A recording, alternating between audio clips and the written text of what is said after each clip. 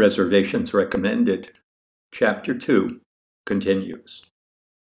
Thursday evening at 8 o'clock. Matthew and Belinda are waiting in the lounge at Flynn's. Matthew's nervous. So is Belinda. She has never met any of the people she's about to spend the evening with. In fact, she has never met any of Matthew's friends. That is, she has never met anyone who is a friend of his alone, not a friend of Liz and Matthew, that former couple. The lounge is crowded, noisy with conversation. Why is this place so popular? Belinda asks.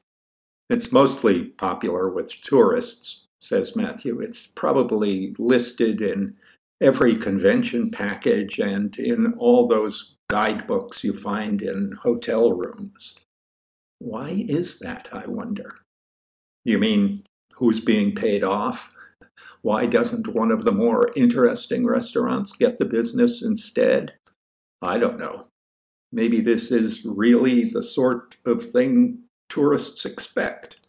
Maybe they'd be disappointed by something better, or something different anyway. They want beans cooked to mush, fried fish, Indian pudding. But why did Jack choose this place? Belinda shrugs. A gag, probably, Matthew suggests. All set for drinks here? Asks the waitress, grabbing up empty glasses, napkins, plastic toothpicks. Matthew orders 2 more martinis. He and Belinda chat, but Matthew keeps checking the lobby for Jack or Effie, mostly for Effie. There is already a long line of people waiting for a spot in the lounge, where they will wait for a table in one of the dining rooms. Later in the evening, there will be a line of people outside, waiting to get into the line of people waiting inside. Many of the waiting people have children with them, and many of the children are wearing sweatshirts that tout Boston, the Celtics, the Red Sox, the Boston branches of Tower Records, and the Hard Rock Cafe, and Flynn's itself. Matthew spots Effie as soon as she walks into the lobby. She stands on her toes, looking over the crowd. She looks much the same as she did when he last saw her, and in the essentials much the same as she did 20 years ago when she stood in front of a classroom full of kids and tried to tell them everything at once, as if electrified. She and her husband, Richard, are just back from 2 weeks on a chartered sailboat in the Caribbean. She has a great tan, and she's wearing white.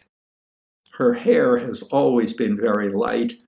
Now there's some white mixed with the blonde, and that makes it lighter still, like the exaggerated bleached blonde that Matthew has noticed on much younger women. She looks great, he thinks. Just great. A little bundle of energy bouncing on her toes. She doesn't see Matthew in the line, so she comes into the lounge, wary and curious, as if this were the first cocktail lounge she'd ever entered. Richard is behind her, wearing a puzzled look. He always has that look. Puzzled by Effie, Matthew thinks, by the way she makes her way through life. She must wear him out. There's just too much coming from her all the time, too much energy, too many ideas, too many words. I'll bet she wears him out in bed, too. It's her body type. Those thin, wiry ones just never stop. Matthew has had 2 cleaning ladies of that type, ectomorphs, and they astonished him with their energy. The vacuum seemed to run on a higher speed when they used it. What an exhausting pleasure a night with Effie would be.